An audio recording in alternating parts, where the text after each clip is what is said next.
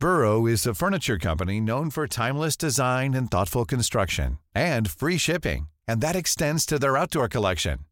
Their outdoor furniture is built to withstand the elements, featuring rust-proof stainless steel hardware, weather-ready teak, and quick-dry foam cushions. For Memorial Day, get 15% off your Burrow purchase at burrow.com/acast, and up to 25% off outdoor. That's up to 25% off outdoor furniture at burrow.com/acast. When you're ready to pop the question, the last thing you want to do is second-guess the ring. At BlueNile.com, you can design a one-of-a-kind ring with the ease and convenience of shopping online. Choose your diamond and setting. When you find the one, you'll get it delivered right to your door. Go to BlueNile.com and use promo code LISTEN to get $50 off your purchase of $500 or more. That's code LISTEN at BlueNile.com for $50 off your purchase. BlueNile.com, code LISTEN. There's never been a faster or easier way to start your weight loss journey than with PlushCare. PlushCare accepts most insurance plans and gives you online access to board-certified physicians who can prescribe FDA-approved weight loss medications like Wegovy and Zepbound for those who qualify. Take charge of your health and speak with a board-certified physician about a weight loss plan that's right for you. Get started today at plushcare.com/weight loss. That's plushcare.com/weight loss. plushcare.com/weight loss.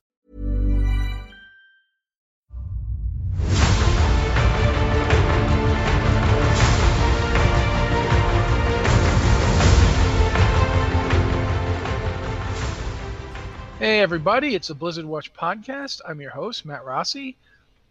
With me this week is my fantastic co-host, Joe Perez. Joe, we talked about it a little bit on the pre-show, but what the heck? What are you up to right now? Just getting ready to start a brand new season for the Blood Bowl League that I'm running. Doing a lot of minis, painting a lot of minis, printing a lot of minis, and just organizing and herding cats. And it is my birthday week, so I'm getting ready to spend some time with friends and family and enjoy the fact that I'm getting old. Yeah, you're getting old. I said getting, didn't say that I was. Suck to be as old as you, Joe. Yeah, terrible. Anyway, been a lot of stuff going on in the Blizzard world this week, so we'll move right on into those top stories, and I'm going to do this without going into a southern accent for once, because I have no reason to do so, and I'm sorry I ever do it.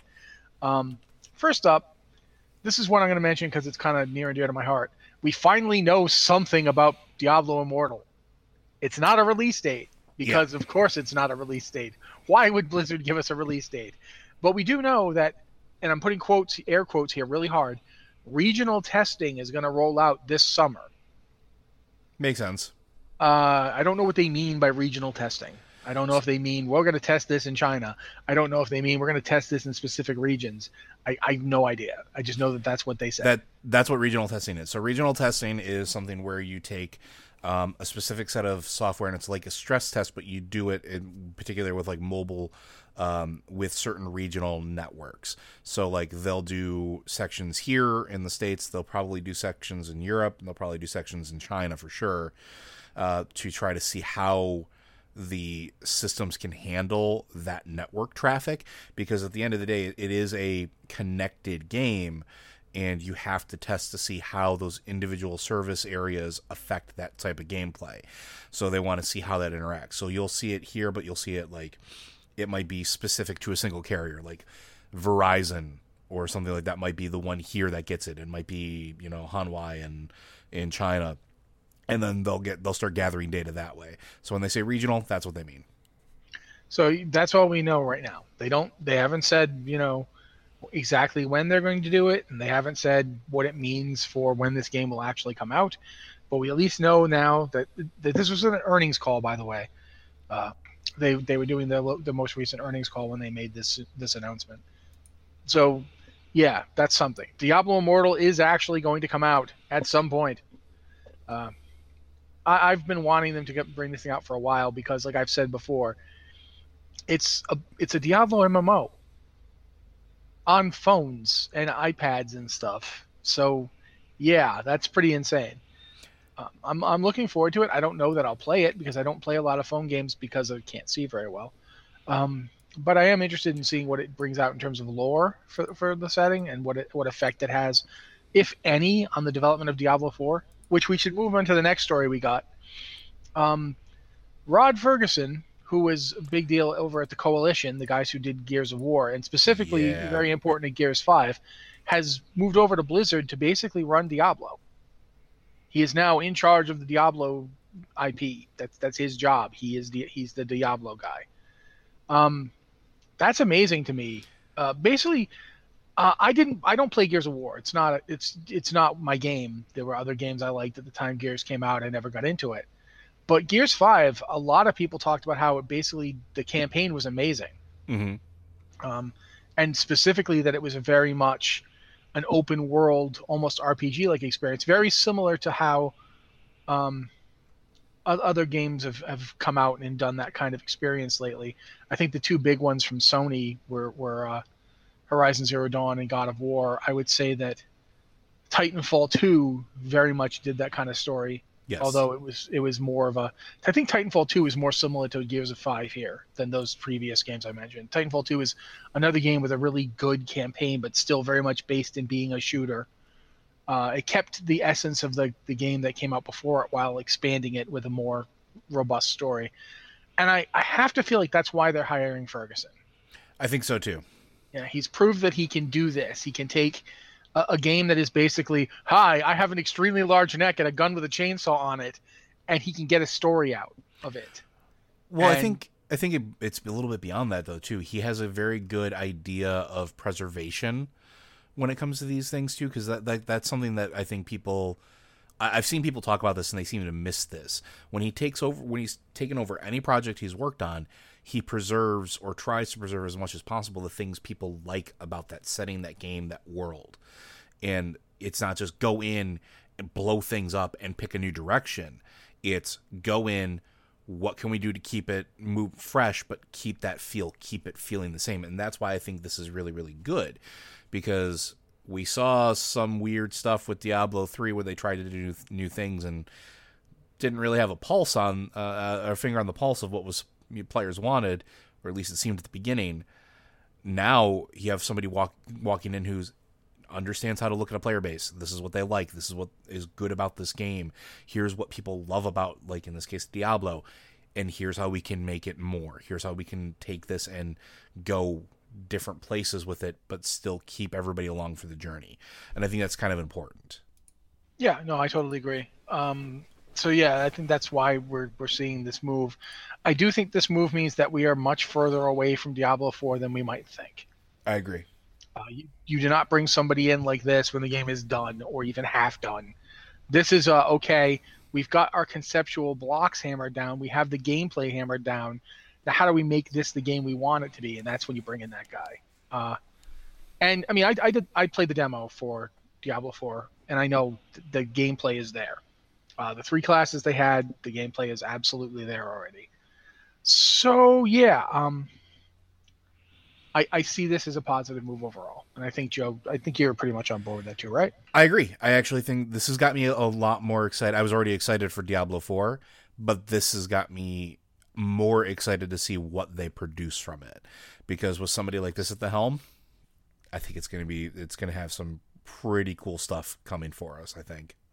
Yeah, and also the fact that Ferguson's got so much experience with both Microsoft and networks in general means that when Blizzard inevitably puts this game on consoles, he has an understanding of how that works. Because Gears 5 was a huge console title.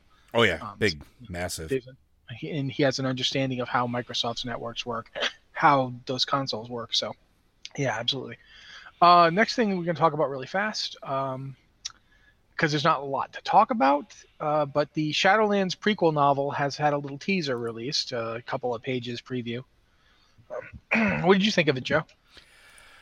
I am intrigued. I try not to go too far into it just because I want to. I'm weird. I want to read the whole thing. Excerpts are great, but they just get me salivating for more. It's some interesting direction, and some of the. We kind of knew one of the things was going to be a topic, and I don't want to ruin anything for anybody, and I want to skirt around it, but we talked about it on Lore Watch about one of Sylvanas' possible goals. and the novel and the excerpt confirms one of those goals. Like, yeah, this is going to be an interesting Shadowlands, and if this is going to set it up anything like Before the Storm set up BFA, I cannot wait to read the entirety of this novel. I was just interested to see that they've hit on something that I've been thinking about but didn't know how to put into words, which was that the Zandalari don't have anything to be particularly happy about here. Mm-hmm. Like, the end of the war, the Zandalari are the only ones who took a hit from the Alliance. Yeah, They're it was the their only capital city that got hit. Yeah, it was their king who died. It's not surprising that the whole, okay, we have peace now. That's not the end of like, yo, we joined you to get revenge. You didn't provide even a smidgen of revenge. Like, you brought the Alliance to your capital's gates and fought with them. That's not revenge. I don't know if you. I thought you guys were down on revenge. I thought you had a pretty good grasp of revenge. Somebody kills your dad, you don't immediately work with them. That's a problem for me. So I thought that was interesting that they actually successfully jumped on that, and that's part of the story going forward. That was something I was interested to see. But yeah, without spoiling, there's lots of other stuff in this. The stuff that we've seen in the preview and the stuff we've seen in the teaser stuff definitely looks interesting, and I'm looking forward to seeing it. I've not actually read anything by Madeline Rue before, but I'm interested. I believe she did the Traveler series of books, right? Yes, I believe you are correct. Yeah, I'm excited to see her take on this. I'm excited to see how she crafts this part of the story. In this, like, everybody loves Christie Golden for very good reasons, but I'm interested to see somebody else take these characters that we know Christie has poured so much love and attention into, and see what they do with it, especially with somebody like Madeline, who takes care and attention and is just a really cool person. So some of the better novels, I mean, this is nothing against Christie, but we all know I love Christie. War Games is one of my favorite books, but the Illidan book that came out before Legion was really well done. Yes. And it wasn't, Christie didn't write that. I want to say Tom King, but I don't remember if that's his name or not. But yeah, the Illidan book was really good. So yeah, I'm excited. William King. See, Tom King is the guy who's been writing Batman, and I have thoughts about that, but we'll talk about that at some other podcast. But yeah, okay, so next thing we're going to talk about really fast is that for the first time in 8 years, somebody other than Method did a Mythic Boss world first. Yeah, congrats to Limit. I don't know if it was, I think someone other than Method may have done it before, but usually it was another European guild. This is the first time in 8 years that the North American Guild has actually managed to kill a world first boss. Since Empress, right? Yeah, it's been 8 years. So yeah, and you know, congrats to Limit. It's an amazing thing to have done. The fight it wasn't like a Kill Jaden fight where they had literally thousands of pulls on it. They did get it done in a few hundred. A few hundred pulls is still a lot of pulls, guys. Don't go making it sound like this was easy. And Limit had to ride the razor's edge of hot fixes and adjustments while they were trying to do this fight. I was very impressed that they got it done. And it's weird because this wasn't one of my real big Mythic watching races. I wasn't as invested as I was in Legion. But when they finally started getting down to 2.5%, 2.3%, I started watching because I'm going to watch that.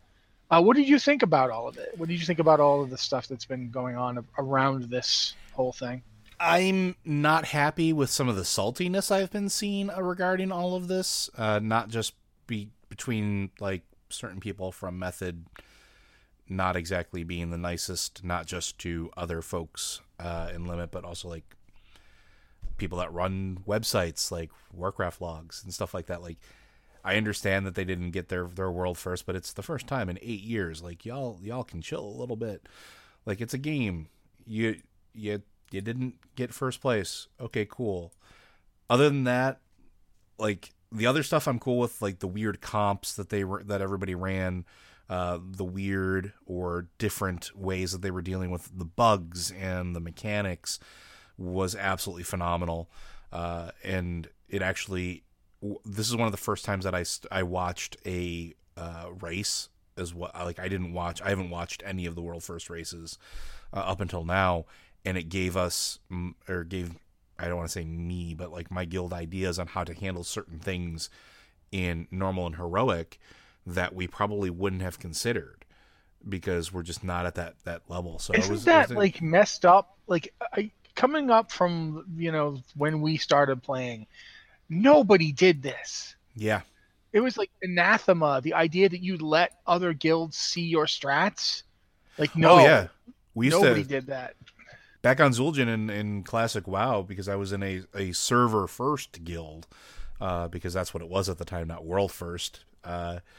Like, we would like change our gear so that Armory wouldn't show what we had. We would, keep our forums locked down. We would IP restrict things so people couldn't see strategies. We would make sure our audio, like our voice chat, was like locked all the way down so nobody that wasn't in the guild or didn't have the password could join in. And like it was crazy how guarded we were. And now we live in a world where like guilds pushing world first will literally let you watch absolutely everything they do. Mm-hmm. And that is a mind blowing to me. It's in a way it's ridiculously cool, but it's also totally like antithetical to how I think about raiding. So yeah, I've had to like make myself think differently, if it makes any sense. I've had to like get with what's going on, so to speak, if I don't want to sound too old. But yeah, so yeah, that happened. Congrats to Limit. I think, quite frankly, Method being second in the world is not a bad thing. You've been first so many times, it'll give you a chance to take a nap. And then you'll come back and you'll dominate the next 12 raids. So, yeah, good for everybody.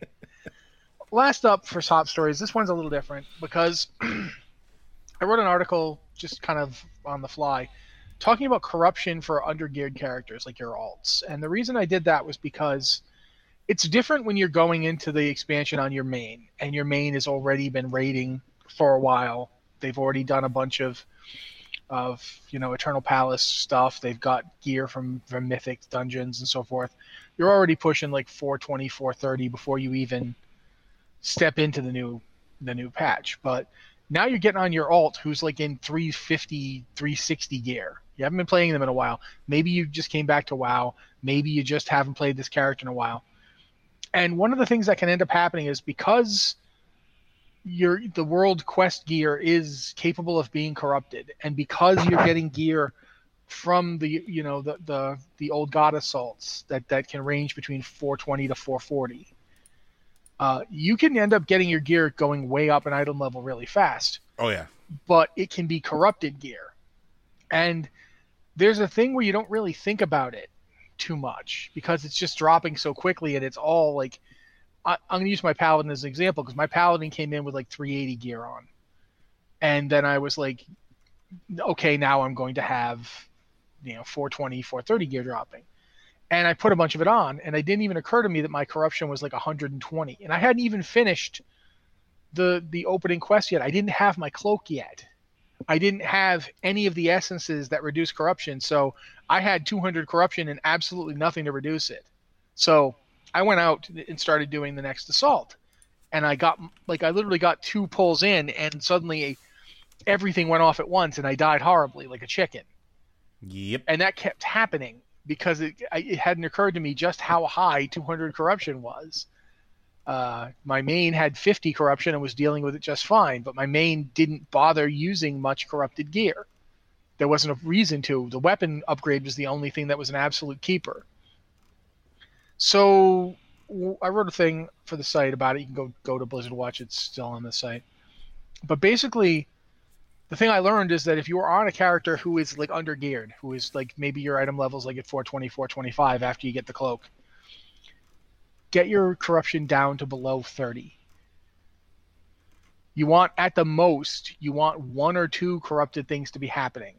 I think at that item level, the most you want is maybe the eyeball spawning over your head and the thing from beyond chasing after you. And you don't want them at high levels. 30 to 35, I would say, is the highest you want to do. And in fact, if you have enough corruption resistance to knock it down below 30, you should absolutely use it. Get the essence that has corruption resist on it so that you're getting 10 corruption resistance from your necklace. Get your cloak and do horrific visions to get your cloak boosted. Because if you can get it below 20, A below 20 corruption, you don't have any problems at all. Mm-hmm. Nothing is happening. And you're maybe thinking, wow, that's really low.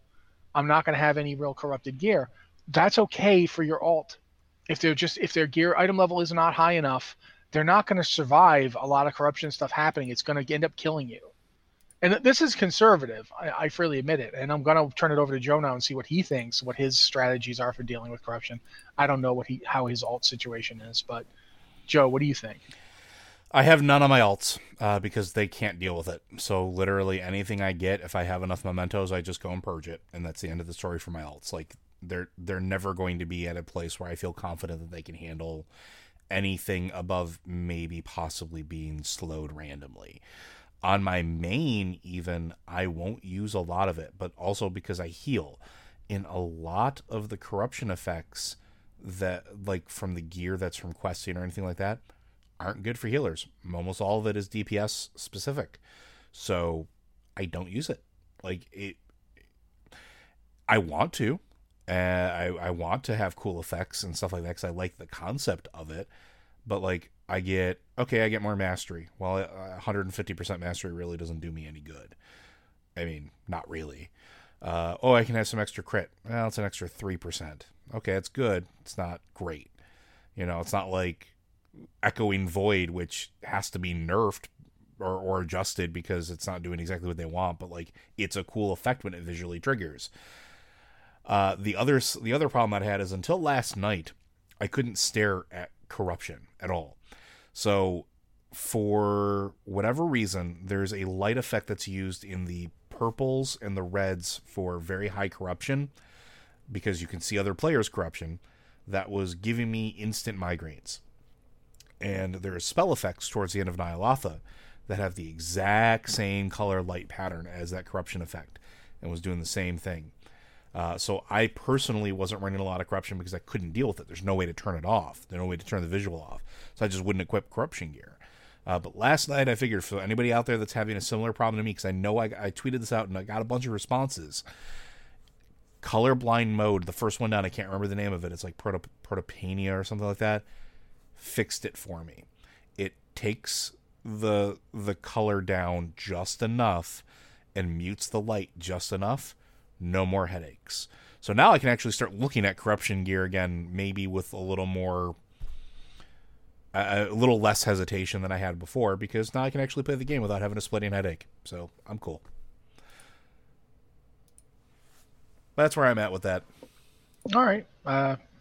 So yeah, there's ways to deal with it. Don't feel like you're being overwhelmed by it if you've been away from the game for a while, or if you're trying to juggle it on alts who don't have the same, options as your main. There definitely are ways to deal with it. But at this point, I think we should probably move on to doing some emails. I agree. If you're prepared to read some, Joe. And let us go forth. Well, let me go ahead and do that thing where I tell people where to send us emails. Otherwise, it's just me talking. And that's weird.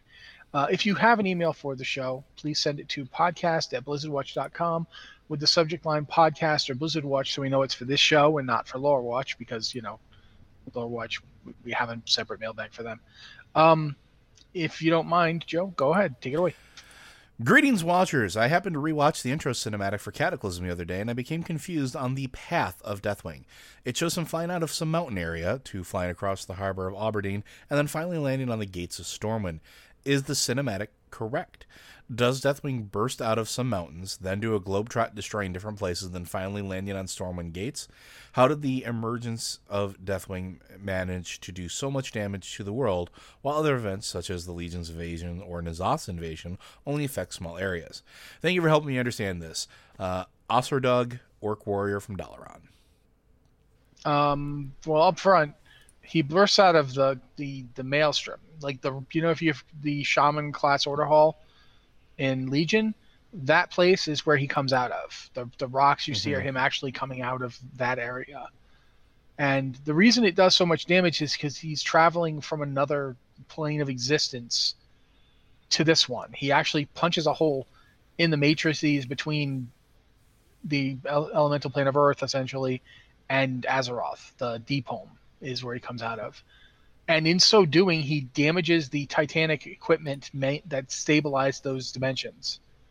and thus they were crashing into Azeroth. Like if you go to Uldum, the Vortex Pinnacle and Throne of the Four Winds, those aren't supposed to be there. Those are only there because Deathwing's going through Deepholm destroyed the pillar that was holding Deepholm up. Yep. And holding it up in a metaphysical sense. It was keeping it separate from Azeroth. With that damage to the separation between the four elemental planes, and Azeroth was also damaged, and so you were seeing the effects of the elements going bonkers. And we saw that in the elemental uprest before Cataclysm came out. The elementals knew something was going to happen. They could feel it. They understood that bad things were coming, and it had them. For one thing, both Ragnaros and I'm forgetting who the other one. I think it was actually Alakir. They were working with Deathwing.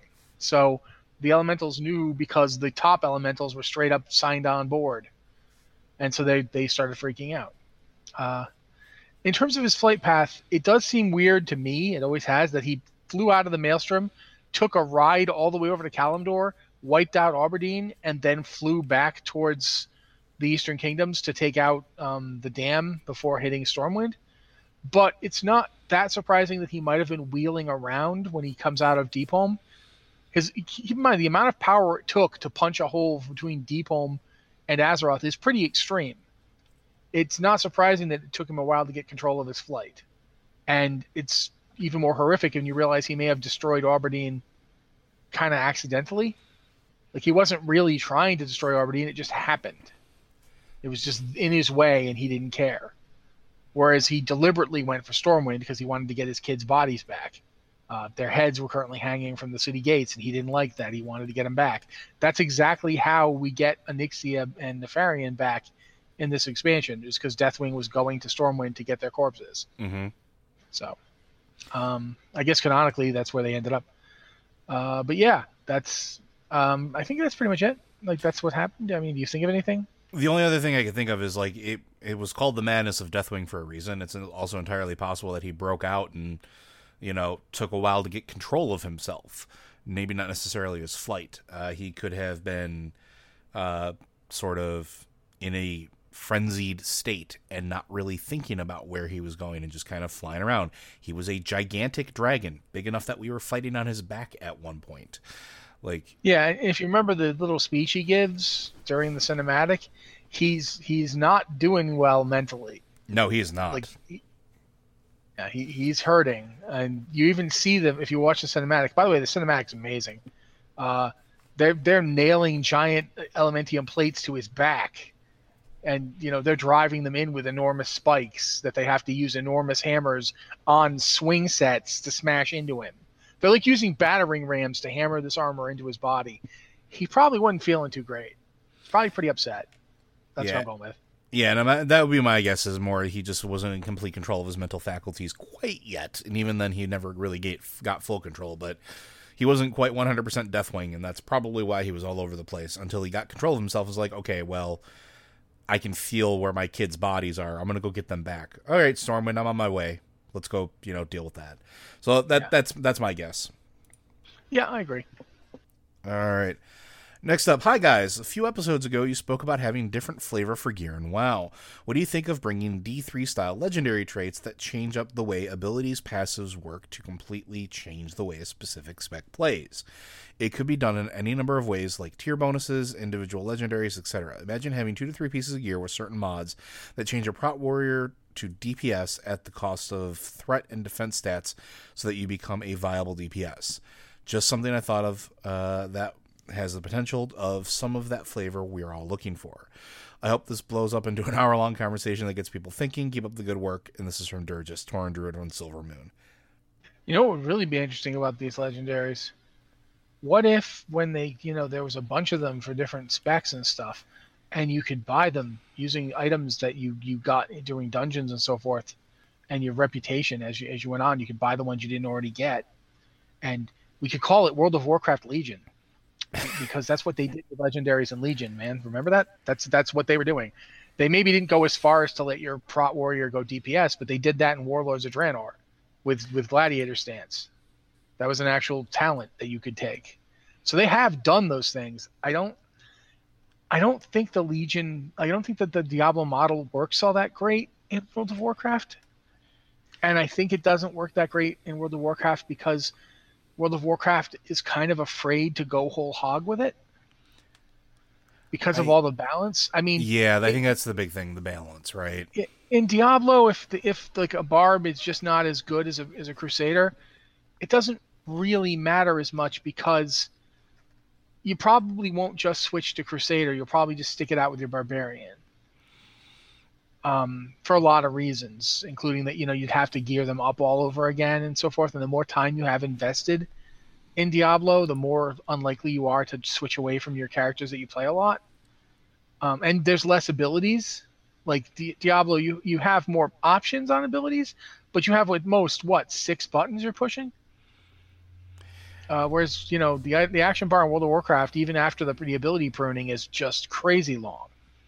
I've got a ton of buttons here, looking at my character UI right now. Just so many. Some of them are doubled up, obviously. I'm not using absolutely all of those buttons, but I have a lot of them. So here's what I think about it. I think Legion did do this to a certain degree. It didn't really completely change playstyles for the legendaries. It didn't change how I was a Resto Shaman. I was still a Resto Shaman. I just had but it did for some classes. Some of them did. Yeah. I think it was Death Knights, for instance. Unholy Death Knights completely changed how they worked. The thing that I will say is, while I like this idea, I think this comes to a fundamental difference between an MMO and an ARPG. Now, an ARPG, while you can play with other players, you look at games like Torchlight, Diablo, Pillars of Eternity, all that stuff. They don't have to worry about balance in the same way as World of Warcraft does. Specifically, and I'll bring up PvP here.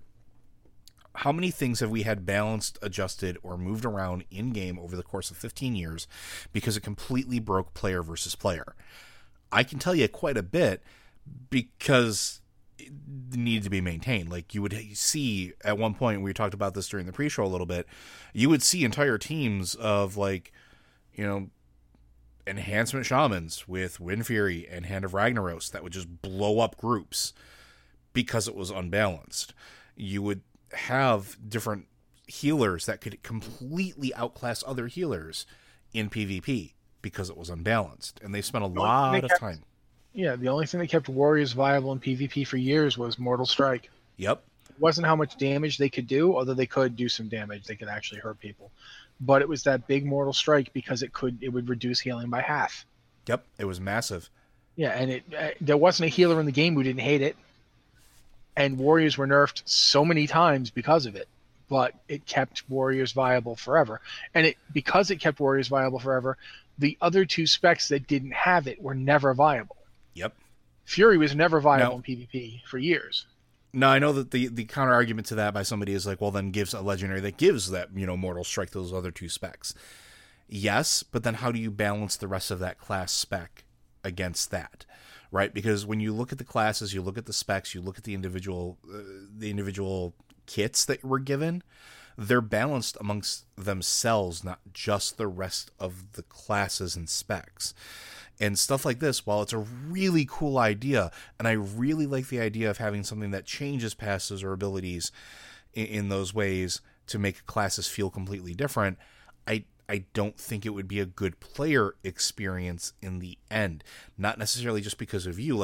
If you don't have any legendaries, but you're going against a mage, and that mage has something completely out of left field that you have no idea how to handle because they have one specific legendary. He's got that legendary that gives him the ability to put Ice Block on you.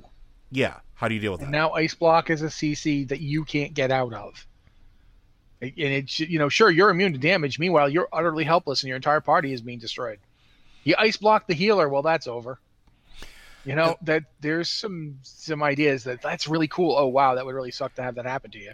But that's why I'm a real big proponent of visual changes and visual flavor versus mechanical flavor, if that makes sense. So I'd rather see the spell effect change or a character wear something different or thematically be different but have the same effects. You can have a bear totem warrior that works just like a prot warrior but just looks different. That's the type of stuff that I talk about with flavor, because that doesn't change the balance. That just changes the individual user experience in a way that's meaningful to that person, but doesn't break the game. At least. And yeah, part of the problem is this game's balancing system is archaic. I mean, yeah, the original game is from 2004, and sure, it's been changed a lot since. But at the heart of it, we have the 3 roles, and the 3 roles still define World of Warcraft in a very fundamental way. You have tank, DPS, and healer, and there's a reason. There's almost like they've never added a pure DPS class.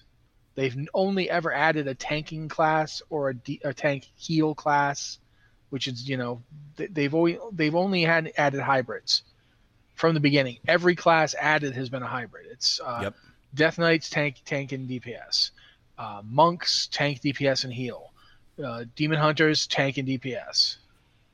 They're never going to add a class that doesn't have 2 roles, and it's because of how well controlled this game is by those roles. Even in stuff like PvP, even there, those roles really do define it. And maybe that's archaic, maybe that's old, but it is so built into the DNA of the game that even when an entirely new talent system came along, that talent system still enshrined it. Yep. And to put it in perspective, and this is to come back to something that Matt and we talk about a lot, and it's something we love a lot. Let's talk about D&D in this regard too. Because for generations and generations and generations, this holy trinity of healer, DPS, tank was what D&D was, until they basically blew it up with 4th edition and started really pushing the boundaries of what you could do with group composition. Love or hate 4th edition, doesn't matter. That was the complete and utter blowing up of essentially those roles and trying to reshuffle it. And now we have 5th edition, which I've had player groups that don't have a dedicated healer, and they're fine.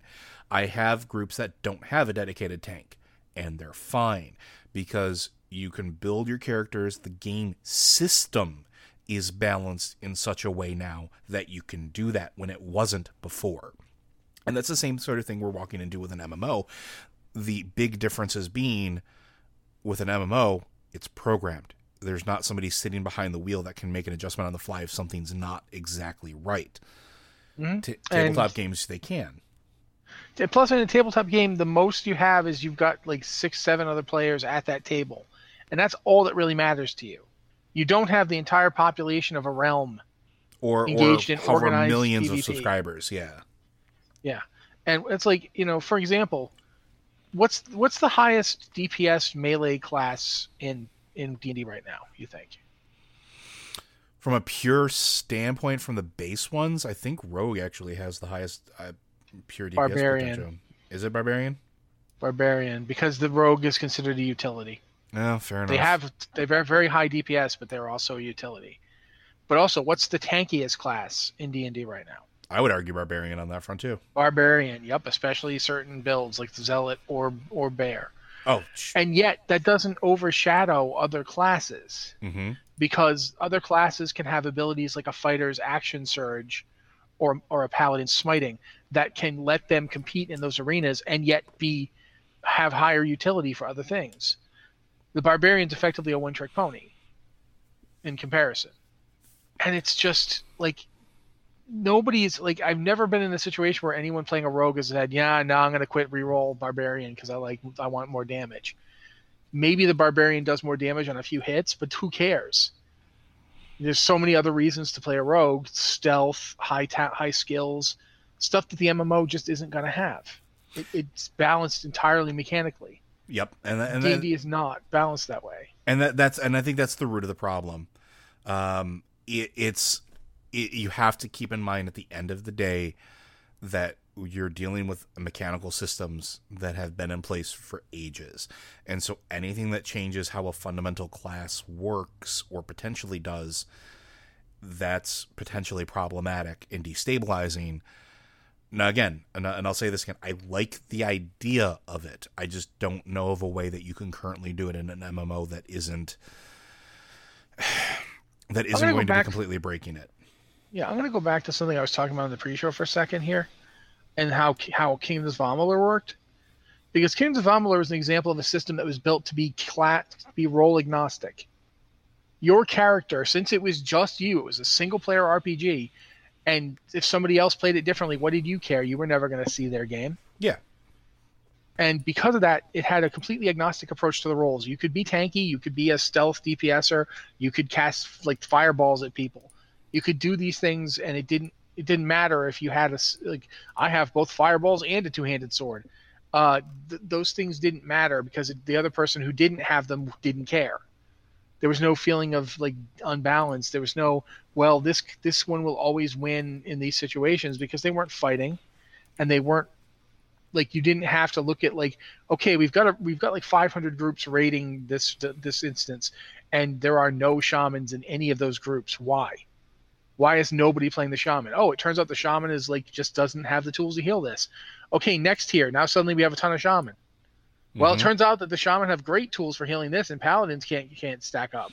That's the kind of thing that's effective. That affects people playing the game. That won't affect people in other kinds of games. Now, saying that, I loved Gladiator Stance. Oh yeah, it was great. I thought it was great. It was a lot of fun. It was really interesting and challenging. The DPS always sucked. It was good. It was good for one half of one tier of rating. Like, there were prop pallies using Gladiator Stance who did okay DPS and high maul, and then once gear caught up, they suddenly weren't good anymore. But that's another great example of balance, right? Because it was so hard to balance. That's why it's not there anymore. Exactly. It was. Then that's the thing where, if we start adding in stuff that does like Gladiator Stance does and completely changes the way a spec works, like, yes, if your Death Knight takes these various legendaries, it will change their unholy spec to one that uses daggers and can do tons of magic damage at range. That's cool, but is it going to be balanced against all the people we already have who use daggers and do spells at range? No, probably not. It'll probably be inferior to them. But that's the price you pay for getting to do it on a character that's not supposed to be able to do it. Then why am I doing it? And that's always the problem with an MMO, that you don't have other games. So I don't know. At the end of the day, my Diablo characters are usually, they're barbarians because I like playing barbarians, and the fact that Crusaders are better at Greater Rifts doesn't really affect me. Although I do play Crusader from time to time. But see what I'm saying? It's not the same as in WoW, where it's like you're trying to get a dungeon group, and I'm looking back to like the days of the Burning Crusade here, when a warrior tank was trying to get a dungeon group and they couldn't because everybody wanted to not use any CC. They wanted the paladin and druid AoE threat generation that warriors did not have. And then we got into raids, and suddenly nobody wanted paladins and druids because warriors had the tools to push all of the boss damage away that the other classes didn't have. In both of those cases, it needed rebalancing. And that's something that once you start adding in items that completely change the spec, you're going to need even more balancing. Yep. And that's not to say that we don't like the idea of it or anything like that. We don't want to crash the idea completely. And if you have ideas that you have out there, and this is for all of you listeners, of stuff that you'd like to see in this vein that you think wouldn't be completely breaking the game, let us know. I'd love to hear some of your ideas out there. For that matter, I'd love to see them give this another shot. I'd love to see Gladiators something like come back. I'd love to see them bring in just something like a set of gear or an ability, like a talent that would let Shaman tank again. I would lose my mind with happiness. I used to tank on a Shaman. So did I. Tanked Karazhan on a Shaman. So did I. My co-tank was a Boomkin. Yeah. My co-tank was a Warlock.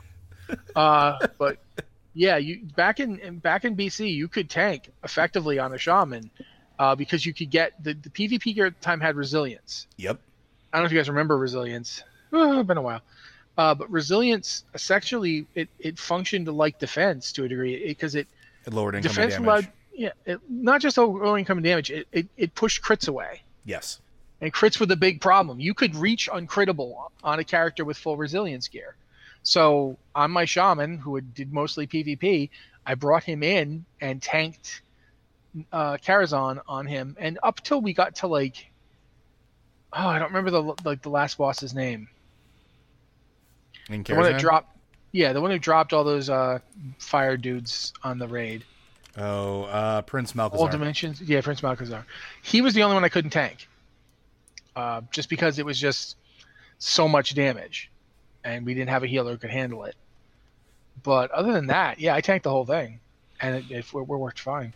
I'd love to see stuff like that. I just feel like you gotta temper your expectations with the fact that maybe they could do it, but they'd have to not do other things, and they're never going to be. No one's ever going to find the magic thing that everyone can have what they want and everybody gets the development they want. That's just never going to happen. Yeah. So, I mean, again, we'll see, but let us know your ideas. Moving on, we have, hello all, I've asked y'all some hard questions lately, so I decided to come with the easy ones. 1. I recall leveling in Pandaria after Mop had a veil that was wrecked by Garrosh. You mentioned on the last show that you believe leveling in Mop in 9.0 will have the old veil. Did you mean the one with the scar, or the original veil, or the restored veil? These are from Shad. I think we can do them one at a time. Yeah, I meant the one before Garrosh blew it up. So Same. The original veil. Yeah, that's what I meant too. Like, as you go through the expansion, you're going to experience it like we did when we first went through the expansion. So the veil will be in one piece until it isn't. So I don't, and after we move past it, then we'll get to the restored portion. But I think it will actually follow the phases that it did originally. That's what I meant by that. Second part of the question, theoretical. If Blizzard could go back in time and you choose how far back and make a change to WoW, what would it be and why? I personally wonder if they wish they had started the level by expansion sooner. Oh, you have first crack at this one.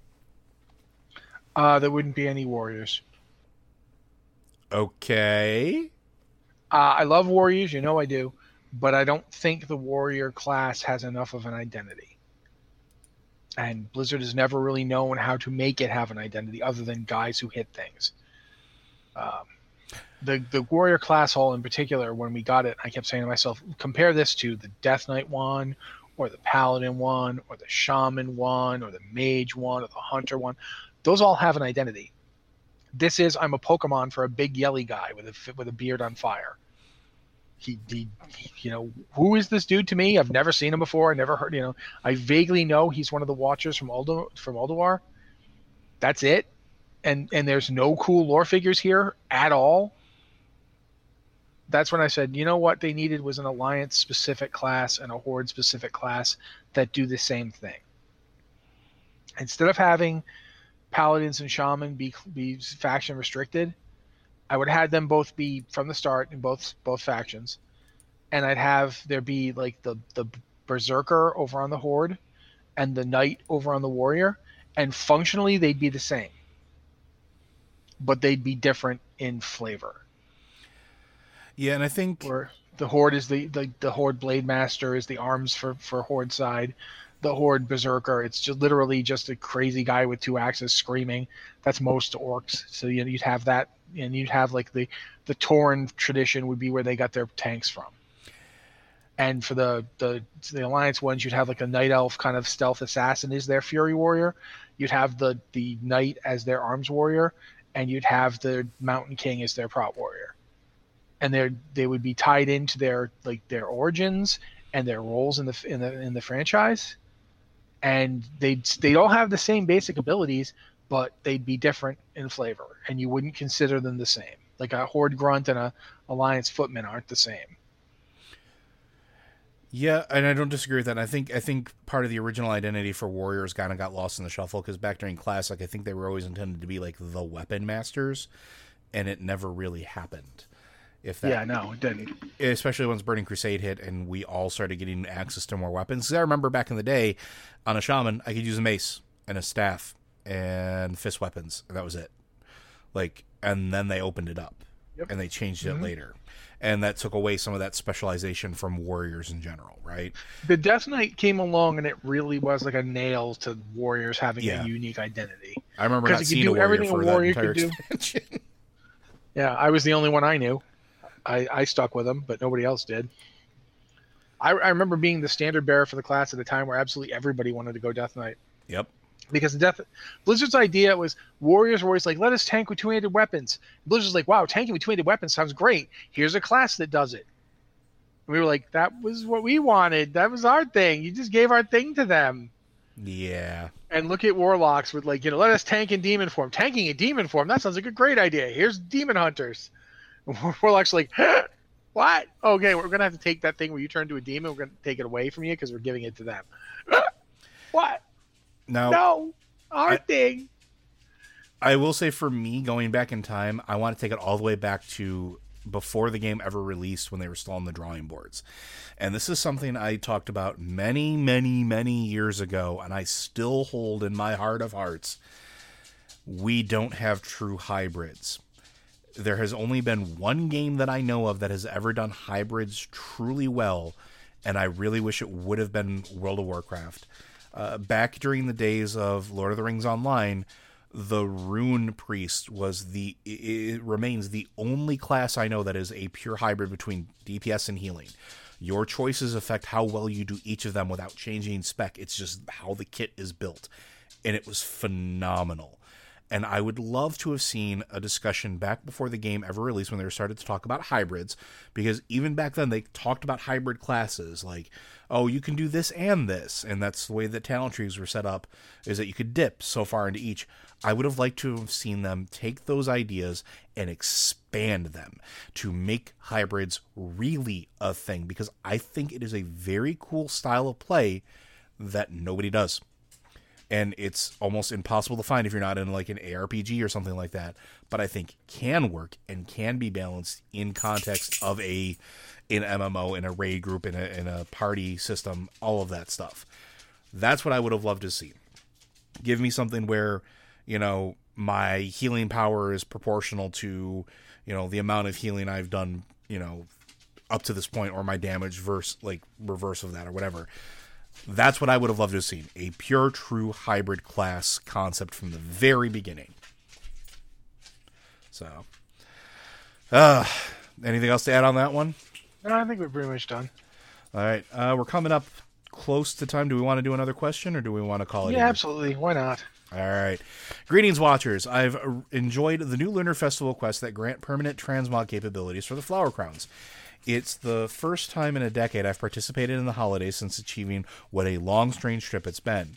I know some of them, including Lunar Festival, have had new stuff added over the years, but I liked the way these presented with having to bounce all over the world to acquire the crowns and then convert them to everlasting.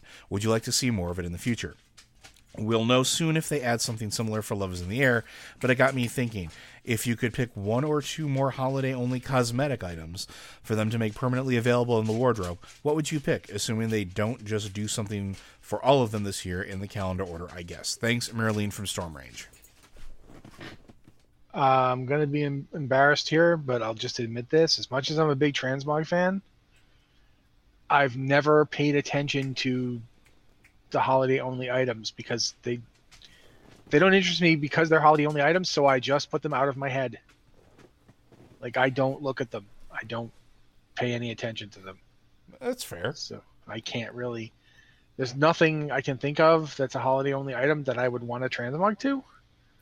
Like, the Flower Crown doesn't even interest me, so... Yeah, I've got one. I mean, go for it. You do. Sunglasses. Any of the sunglasses that are in game, please... Blizzard, for the love of everything, let me transmog into them all year round. They're absolutely amazing, and they look goofy as heck on my Tauren, and I love them. I love them so much. Whether it's the gold ones or the ones from Love is in the Air, just give me a quest that lets me transmog into them all year round. They're so awesome. They're like the only holiday-specific cosmetic item in this game, whether it's the anniversary, Love is in the Air, or any of that stuff, that I love. And I would fight for that. Come on, let us do that. And I know I'm not the only one, because I know that I've had people comment the exact same thing to me. And just at this point, just let us do it, man. Come on, please. Yeah, sunglasses. Yeah. In general, I'm in favor of them loosening any and all transmog restrictions, but that's one that just never really occurred to me.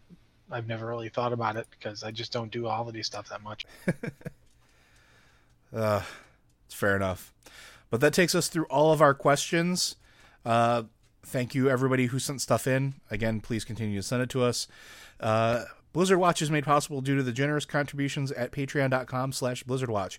Your continued support means this podcast site and community is able to thrive and grow. Blizzard Watch supporters enjoy exclusive benefits like early access to the podcast, a better chance at having your questions answered on our podcast or the queue, and an ads-free site experience. Anything you want to add? I was going to say, if you have an email for the show, again, please send it to podcast@blizzardwatch.com with the subject line podcast with Blizzard Watch so we know it's for this show. Thank you guys so much for sending in the ones you did, because, that's how we do shows. Don't really have any emails. We just stand around looking at each other for a while. And since we're not in the same room and don't have cameras, we kind of have to guess where the other person would be, and it's just weird and awkward. Thanks for not making us have to do that. Again, this has been the Blizzard Watch podcast, y'all. Dang it, I went y'all at the end. Why does this happen? I'm from New England. My grandmother was actually from Texas, so it's probably that. But yeah, anyway, thank you guys so much for listening, and we'll be here next week.